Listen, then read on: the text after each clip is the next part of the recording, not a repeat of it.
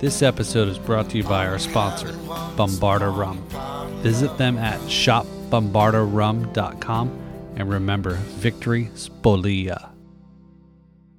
Hey all, it's Paul from Drums and Rums, where the backbeats meets the spirits. As we get close to Halloween, I figured I'd do a podcast that's more in a line of creepy and scary kind of topics. So what would that might be? Well, if you're familiar with the band Spinal Tap and you've seen their mockumentary, you know that there's a segment in the documentary that talks about the unfortunate ends of their drummers. Spinal Tap seems to not have very much good luck when it comes to drummers. So if you're a drummer and you're thinking about joining Spinal Tap, don't. Because you will end in a demise of unimaginable ways, which I'm going to talk to you about. The lineage of the Spinal Tap drummers. It all started back in 1964 when David and Nigel, the two lead members of the band as we know them today, met John Stumpy Pepys. Now John was a tall, blonde, geeky-looking guy. And back in 64, while touring, the members of the Johnny Good Show Review at a Southampton pub, then known as the Bucket, and it is now known as the Bucket and Pail, the boys jammed with the bespectacled drummer, nicknamed the Peeper, obviously for his glasses. And then the members of Leslie Cheswick's Soul Explosion. The three men would go on to form the Tamesmen, and then later with Ronnie Pudding and Denny Upham, Spinal Tap, which played its first gig in December of 1966. Pepys would die in a bizarre gardening accident shortly thereafter the release of the band's third album, Silent But Deadly. Appropriate title, I guess you call it irony. And Nigel had said it was really one of those things that the authorities said, well, best leave it unsolved. So that was actually pretty much a very weird way of dying in a gardening accident. And actually some say that famed drummer Jeff Porcaro had also died in some sort of gardening accident, whether it was claimed to be ingesting pesticide or some type of chemicals. But then there's been debate over his hard life also of drinking and so forth. So who knows? Coincidence? But I don't know. So thereafter, Spinal Tap had to find a new drummer. In comes Eric Stumpy Joe Childs, formerly of Wool Cave, became Tap's second drummer in 1969, and then after John Stumpy Pepys died in the bizarre gardening accident. Derek remembers Childs as having big hands, big feet, big heart, small lips, thin hair, big ears. That's all there is to say. Childs would perform on 4 of Spinal Tap's albums before choking to death on somebody else's vomit in 1974. Who produced the vomit remains shrouded in mystery. Nigel had once said, "You can't really dust for vomit," which is true. But this is the 60s, and 70s and all that time. So you have no idea what parties may have gone on. Maybe some of you have been to some of these parties. And you never know what happens. The band would later claim he died of a melon overdose. And even later, when asked about the investigation into Child's death, Derek reported, "Last we heard, he conducted DNA tests on the vomit. The only results to get back to us was that, on closer analysis, it may have not been vomit." That's just a very bizarre way to die. Now, there are other musicians and drummers who have choked and died on their own vomit. But I don't think anyone has ever choked and died from somebody else's vomit. So, when you go to... That's just a really bizarre way. Again, as I said, this is very much a very cursed band for drummers. So stay clear away from ever wanting to perform with Spinal Tap. After that, in comes Peter James Bond. This is Tap's third drummer. The curly-haired Bond replaced Eric Stumpy Joe in '74, shortly before the release of The Sun Never Sweats.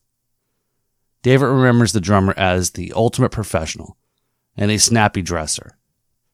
3 years after he joined the band, while performing at the Isle of Lucy Blues Jazz, or ultimately called Jazz Blues, Festival with Buddha Head, Bond spontaneously combusted in what many audience members believe was a part of the show. At the time, the other members of Tap were regrouping at Nigel's castle in Liechtenstein after this disaster. Nigel said, "He just was like a flash of green light, and that was it. Nothing was left." Well, there was a little green globule on the drum seat. It was actually more of a smear and small stain, actually. Bond's charred drumsticks were retrieved by manager Ian Faith as mementos. And Nigel had always been close to the band's drummers. Says Bond's death was particularly traumatic because he owed me money. Now, did you know that dozens of people spontaneously combust every year? However, they're hardly ever reported. So I'm not sure what happened there. Maybe it was a freak pyro accident that just never got reported or known about. We will never know. After that, Spinal Tap was on looking for their fourth drummer. In comes Mick Shrimpton in 1977. He was a former house drummer for the Eurovision Song Contest, and he joined Tap as it regrouped on the strength of Nice and Stinky. It's a late bloomer hit from Jab Habit. And he replaced Peter James Bond, who spontaneously combusted, as I mentioned. And ironically, Shrimpton himself would be killed in a mysterious onstage explosion 5 years later during one of the performances on Tap's 1982 Japanese tour. His death was caught on film for the documentary, This is Spinal Tap. Keyboardist Vic Savage was later killed during a swamp gas explosion while visiting Shrimpton's Hampstead grave. Many fans, unable to believe Mick was gone, spread rumors that he'd become a high-ranking executive at Matsushita Corporation. That's a parent company of MCA, which released Tap's 1992 album, Break Like the Wind. Derek Smalls had said Mick was like, when your dog makes a mess, all you want to do is hit him, and then you want to love him, and then you want to clean it up all at once. I'm not quite sure the reference, but a substance abuser who was chronically late, Shrimpton told DeBerge during This is Spinal Tap documentary that as long as I have sex and drugs, I can do without rock and roll. And Shrimpton was also a Major League Baseball fan. And during the early morning appearance by the band at a Cleveland FM station, he answered a caller's question about the exact number of shutouts Ferguson Jenkins had pitched during his career with the Cubs, Rangers, and Red Sox. So I bet you that's something that you didn't know, that he was an avid baseball fan. Once again, Spinal Tap now was looking for a new drummer. In comes Joe Mama Besser, Tap's largest member ever. Besser played drums during the band's one-date tour of Japan to support the 1982 Smell the Glove, before disappearing with the equipment. Besser made a brief appearance at the end of This is Spinal Tap during the scenes in Cobe Hall. David had said, "We assume he either returned to the world of jazz or he died." It was once claimed during an MTV interview in November of 1991 that he said he couldn't take this 4/4 shit. He disappeared with the equipment during the Japanese tour. He's either dead or playing jazz. Next up was a familiar name. It was actually Mick Shrimpton's twin brother, Richard. And he was only younger by 20 minutes. Like his brother, he was the house drummer for the Eurovision Song Contest. And Nigel said he was always in Mick's shadow, but ironically a better drummer and more chops. But he dropped out and he worked in a shop where they used to sell stamps. And David had said, as long as he keeps from urinating on the third rail or something, he should last a long time. Nigel has noted, however, that Rick is always nervous. He's always got some sort of problem with his sweat glands or on his upper lip. Shrimpton, who has half a vote in the band, underwent foot surgery in '92 after falling down a flight of stairs while rushing to soundcheck. Tap's lucky 13th drummer was working Finbury's Park in one of the shops that used to sell the stamps. According to David, when Rick called and said, "What about me as your next drummer?" he said, "Look, Rick, mate, we've already broken your mother's heart once. Please don't." Rick insured by the Lloyds of Luton, only because the firm needs the publicity. And he played his first gig with the band in January of 1992. Tap arranged to have local drummers on call for emergencies. By 2000, Tap re-emerged briefly to promote the re-release of This Is Spinal Tap. Rick had disappeared and allegedly sold his dialysis machine for drugs and was presumed dead. And David had said he was the nicest drummer we've ever had. Following that, in came Sammy Stumpy Bateman, but he was killed performing in 2001 while attempting to jump a tricycle over a tank full of sharks in a freak show. That is some interesting things that drummers will have to do sometimes. After that, again, on the need to find another drummer, in came, from 2001 to 2007, Scott Skippy Scuffleton, and his fate was actually unknown.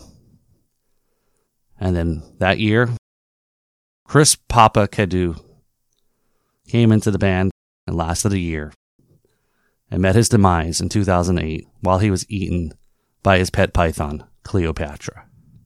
Now, there's been 9 other drummers at various times between the period of 1970 and 1981, all of whom are dead and really aren't that important to talk about. And thus, this is the interesting history of one of the greatest bands in the world, Spinal Tap.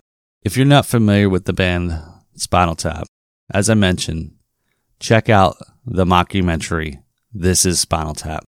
And Spinal Tap, for those of you who don't know, is comprised of current members David St. Hubbins, Nigel Tufnell, and Derek Smalls, and the list of myriad of drummers along the way. So, thank you for listening to the history of Spinal Tap's drummers and the unfortunate demise and accidents in ways they are now performing in the afterlife. So this is Paul. This is where the backbeats meets the spirits.